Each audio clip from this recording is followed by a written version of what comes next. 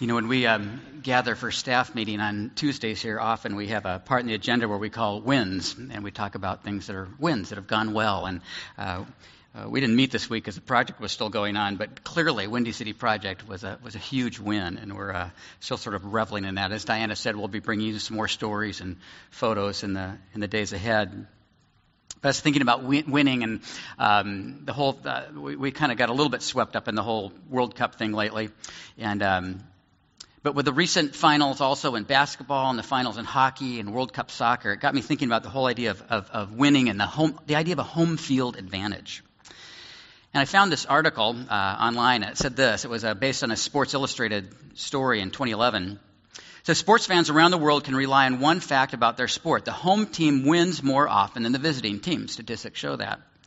A 2011 Sports Illustrated article concludes, quote, home field advantage is no myth. Indisputably, it exists. Across all sports and at all levels, from Japanese baseball to Brazilian soccer to the NFL, the team hosting a game wins more often than not. Okay, so it didn't work out so well for Brazilian soccer this time. But anyway, but what the article asks, what explains this fact? A wealth of evidence disputes the most common theories behind home team advantage. For instance, thousands of cheering or jeering fans actually do not change a team's performance.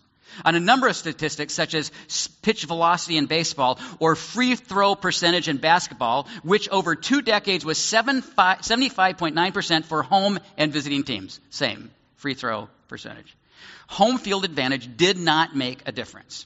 Their research also eliminated other likely theories based on the rigors of travel for the visiting team or home team's familiarity with their field, rink, or court. So what drives home field advantage? According to the authors of the article, quote, officials' bias is the most significant contribution to home field advantage. In short, the refs don't like to get booed.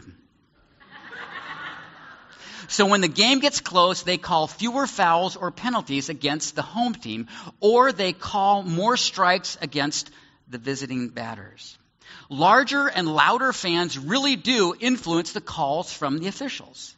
The refs naturally and often unconsciously respond to the pressure from the crowd. Then they try to please the angry fans and make the calls that will lessen the pain of crowd disapproval. In the end, the ref's people-pleasing response can have an impact on the final result of the game.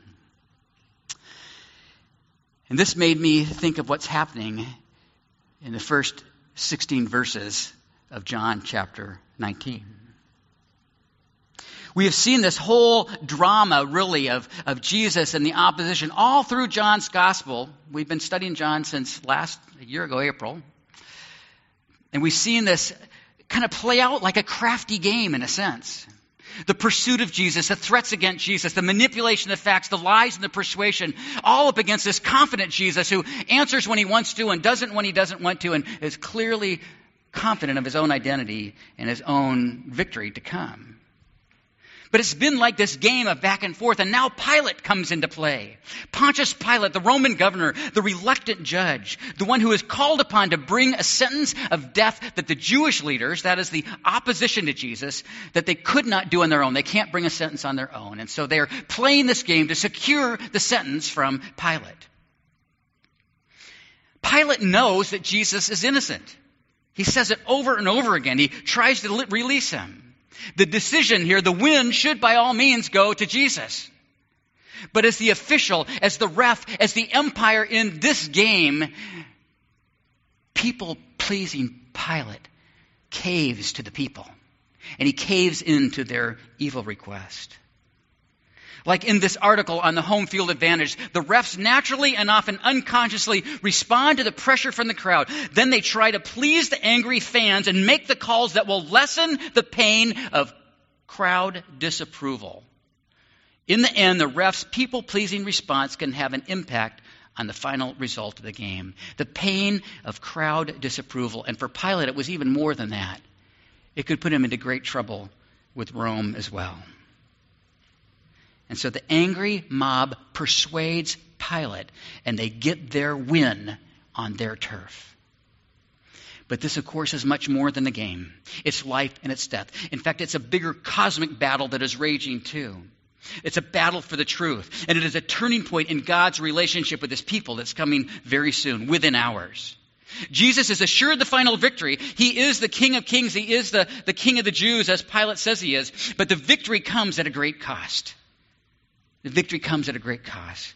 His very real, his very agonizing suffering and death. So we're going to kind of take this perspective of home field advantage in the win and really ask the question, who really is winning in this? And so we say this then about this first part of chapter 19. In this final scene of Jesus' trial, the opposition has the home field advantage, and Pilate caves to their demand, handing them the win, the crucifixion of Jesus. But as we know the story, the ultimate win goes to Jesus and to those who claim him as king. So that's where we're going to try to head today and in the next few weeks. By the way, August 10th is Easter Sunday. So if you're planning to be out of town the 10th, change your plans because you want to be here. We're celebrating Easter. We might even sing Christ Lord is Risen a few months ago, but we're going to sing it because we're in Revelation 20. But today we're in 19. It's Friday, and Sunday's coming. Some of you know that talk, right? But it's Friday, and we're going to deal with Friday here. And today we're particularly looking at Pilate and the call that he needs to make. So first of all, we're going to look at his compromise that he offers to try to get rid of Jesus. Pilate's compromise when he presents Jesus and says, "Behold the man." Secondly, Pilate interacts with Jesus here, and we have the issue of Pilate's power. How much power does he really have? And he asks Jesus, "Where do you come from?" And then finally, as the crowd puts on even more pressure as the story begins to wind up, we have Pilate's dilemma. He knows Jesus is innocent, and yet he's feeling the pressure of the crowd. He says to the people, "Shall I crucify your king?" And then finally, he gives the sentence of crucifixion, which is a deep loss and yet a win as well. The outline looked good when I wrote it. Let's see if it works, okay? Shall we? Pilate's compromise. Pilate knows Jesus is innocent of breaking any Roman law, and he doesn't really care about Jewish law. At least 3 times in John's telling of this story, he proclaims Jesus' innocence. Pilate proclaims his innocence. The win goes to Jesus as far as Pilate's concerned. But then there's this crowd pressure and Pilate's desire to appease the angry mob. So in the first few verses of John 19, we have his ugly effort at a compromise. And his ugly effort is this horrific flogging at the hands of the Roman soldiers, who slap him on the face as they shout in his face, "Hail the King of the Jews," sending mockery his way as they abuse him severely. "Hail, King of the Jews." And we have John's account of the whipping, the flogging, the crown of thorns pressed into his head and skin, the purple robe that is placed over the open, bleeding wounds. Paintings and film versions have depicted the scene from just a few simple little gashes on Jesus' perfectly fair, not very Jewish-looking skin to the very ugly depiction that Mel Gibson gave us in The Passion of the Christ. You know, that's been 10 years now. And the brutal, brutal wounding that happened there. I'm not going to show you any pictures of that, because it's ugly. When the soldiers finally slow down, Pilate takes Jesus and presents him to the people and says, "Behold the man, behold the man." But what he's really saying is, behold, he's just a pitiful, broken man. Shouldn't I just let him go? Pilate displays a Jesus in sort of cruel submission, clearly bearing the marks of this brutal, brutal punishment. He's actually hoping when he says, "Behold the man," that he's securing his release. Some of you know this famous painting of "Behold the Man," or the Latin name Ecce Homo, painted by, I can't remember his name, an Italian guy. Do we have that picture, Wendell? There it is. That's Pilate looking out at the crowd and pointing to Jesus. This is one who only has a few gashes on him, but saying, "Behold the man." He's just a man. He's a pathetic man. He's standing there bleeding profusely and no doubt deeply broken. And for Pilate says, "Look, this is the one you call the king. Look how miserable he is. Behold this simple, bleeding man. It's time to let him go." But for the Jewish leaders, for those in opposition to Jesus, they do not buy the compromise. It's not a win for them to let Jesus go. It's not a win for them at all. It's even worse than a tie. It's a loss. And so they press harder and they say to Pilate, "Crucify him, crucify him." And so Pilate moves from attempting this compromise to asserting his power. And so we have Pilate's power here. Pilate grasped at another way of getting at all of this. He tells the Jews to just go away and crucify Jesus themselves. Just go do it. Which we already know from this story they cannot legally do. So the Jewish leaders suddenly and temporarily shift the game. Now, this has been a political game till now. They keep playing this king card, saying, Pilate keeps saying, here's your king. They say he's not our king. Here's your king. There's not a king. And we know that soon it will wrap up with them saying, we have no king but Caesar. So it's been this political thing. Pilate has determined, in a sense, because he has determined that Jesus is not a threat to Rome. That's all he really cares about. So it's been a political game until suddenly the opposition shifts it abruptly to a religious game. Let's look at what it says here. In verse 7, they shift to their own religious law, and they shift to a name for Jesus that causes Pilate to react with fear. The Jews say back to him, we have a law, and according to that law, he must die, because he claimed to be the Son of God. What they're doing here is they're bringing up this charge of blasphemy. Jesus says he is the Son of God. He is one with God, and John has quoted that before. It's referring back to an Old Testament text in Leviticus that claims that anyone to claim to be the Son of God is in blasphemy. And it's that charge against Jesus which actually takes center stage in Matthew's version of this trial and in Mark's version of this trial. Matthew, Mark, Luke, and John are not in contradiction. They give us different emphases. And Matthew and Mark play out this one of blasphemy even more, where John plays out this political one about king, except for right here, where the opposition shifts the game and throws this political or this religious punch into it. And when Pilate hears this name, Son of God, it shakes him. It unnerves him. Something about this inquiry he does not like. It touches a superstitious, even a spiritual side of Pilate. It's an area of the unknown, the possibility that there is a higher power than him or than Caesar, a power that could bring him down. It's not a power that's saying, oh, I want to believe in Jesus. It's a power that scares him because of what he might lose in this game. And so he asks Jesus when the shift goes to the religious, he says, where are you from? Where are you from? And it's not a question about his hometown. It goes deeper. What is your origin? What is your source? Are you truly this divine man that some of these say you are? And to ask that question shakes him. And it raises the question for him and for us, who has the power? Who has the power in this situation? As Pilate feels his power in jeopardy, he pushes at Jesus. Because Jesus doesn't answer, which Jesus only answers when he needs to. And in verse 10, Pilate comes back to him, asserting a power. Don't you realize I have the power either to free you or to crucify you? Pilate's sort of, strengthening up here. I can get rid of you so easily. Don't you know I have the power? And Jesus calmly says, you would have no power over me if it were not given to you from above. Now that opens up a whole area that I can't really go into today, because this sermon is not about government power and authority, but it touches it, doesn't it? It reminds us of Romans 13, where it says, let everyone be subject to the governing authorities, for there is no authority except that which God has established. And that gives questions to if the government's acting, are they in God's will? Well, not necessarily. God gives them the power, and then they abuse it. And that's really kind of what's happening here. So Jesus changes the game back to the issue of power and politics.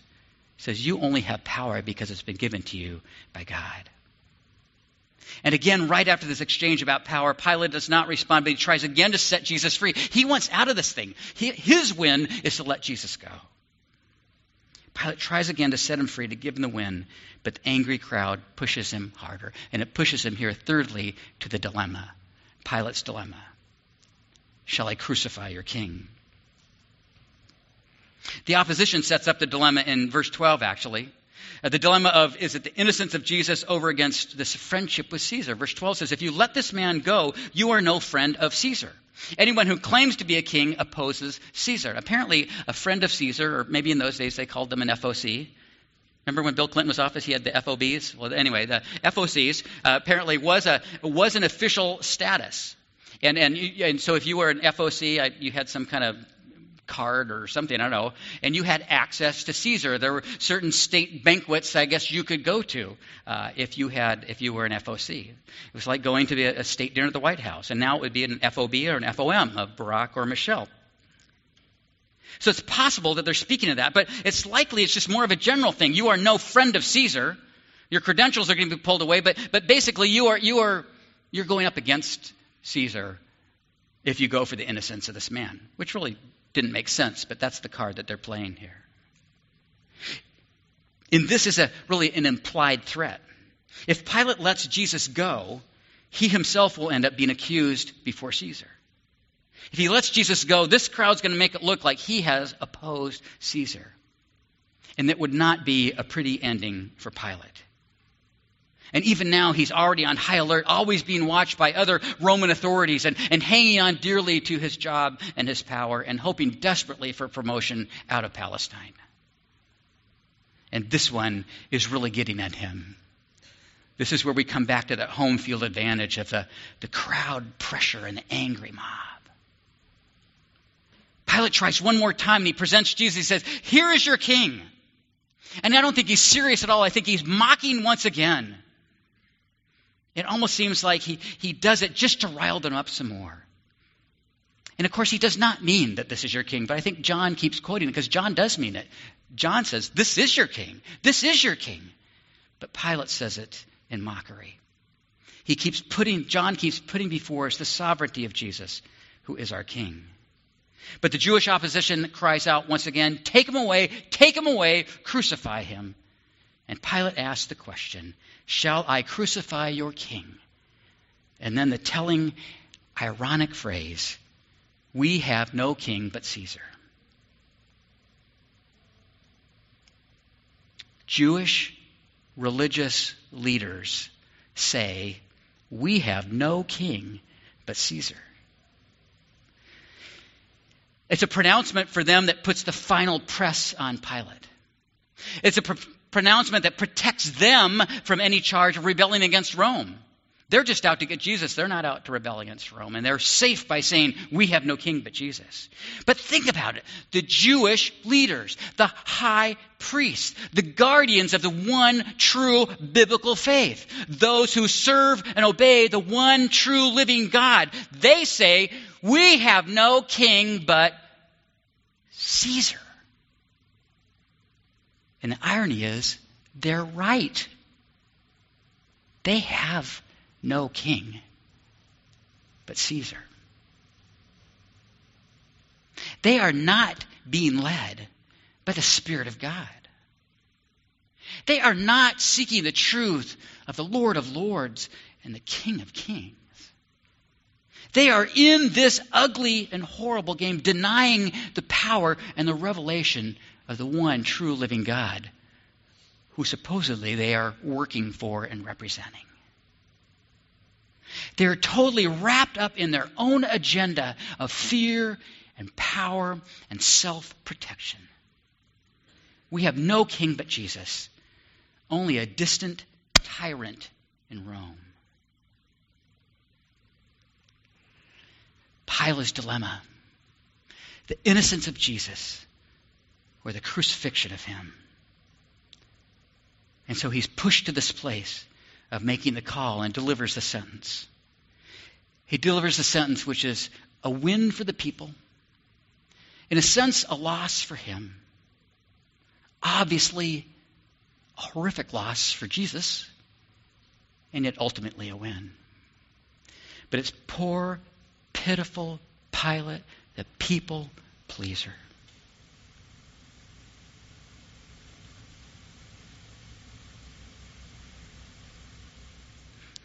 First part of verse 16 says, "Finally, Pilate handed him over to them to be crucified."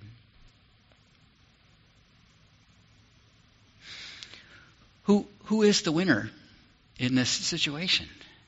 It's hard because we know how the story goes. That we go, it's okay because Jesus can rise again. Everything's fine. It's not fine.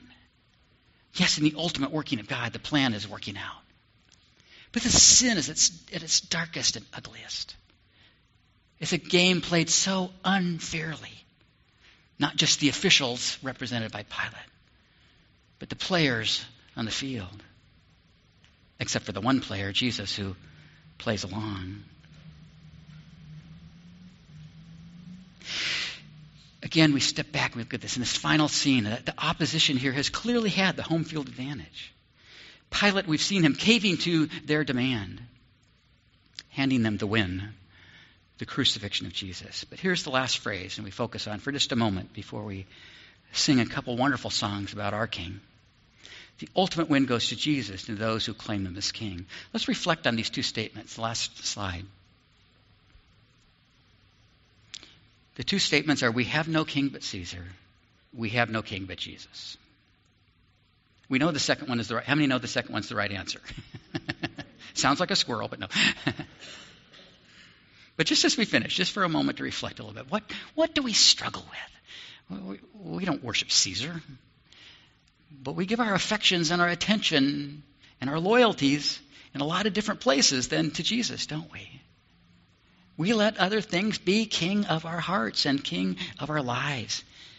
King of our thought life, king of the things that we look at and read, king of the decisions we make that sometimes are more expedient, we think, than when Jesus is king. With what do you struggle and where will you land? We know we want to land on Jesus our king. Pilate was just a guy. Yeah, he had a lot of power, but he was just a guy. And he caved in to the pressure and the power. He saw and he knew the innocence of Jesus. He was even a little bit interested in Jesus, we catch from the Synoptic Gospels. But he caved in to their lifting up Caesar as king. We have no king but Caesar. We have no king but Jesus. Reflect on who is really on the throne of your heart and life now as we close this message. And then the band's going to come up and we're going to sing a couple wonderful songs about our King. Let's pray.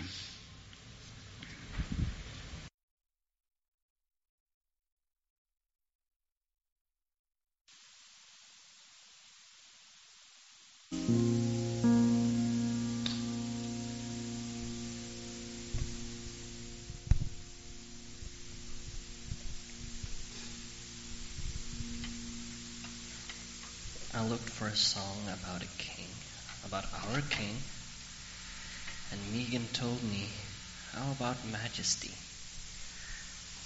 And I'm like, yeah, I heard that before. That's a nice song. And I started to play it, and I felt like, no, this is not how I want to play it. So I changed it up a little bit.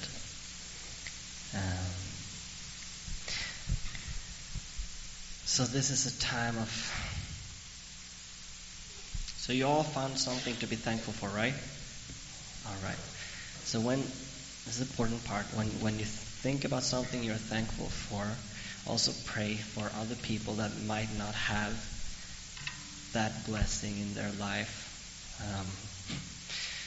I said, thank you, God, for the air conditioner in my car that I finally figured out how to replace. But also be with those who don't have an air conditioner in their car these days. I know the struggle. And there's so many things we just want to praise God for. So let's sing Majesty. And this is a song that I would stand up and just lift my hands as high as I can. Because God is so good.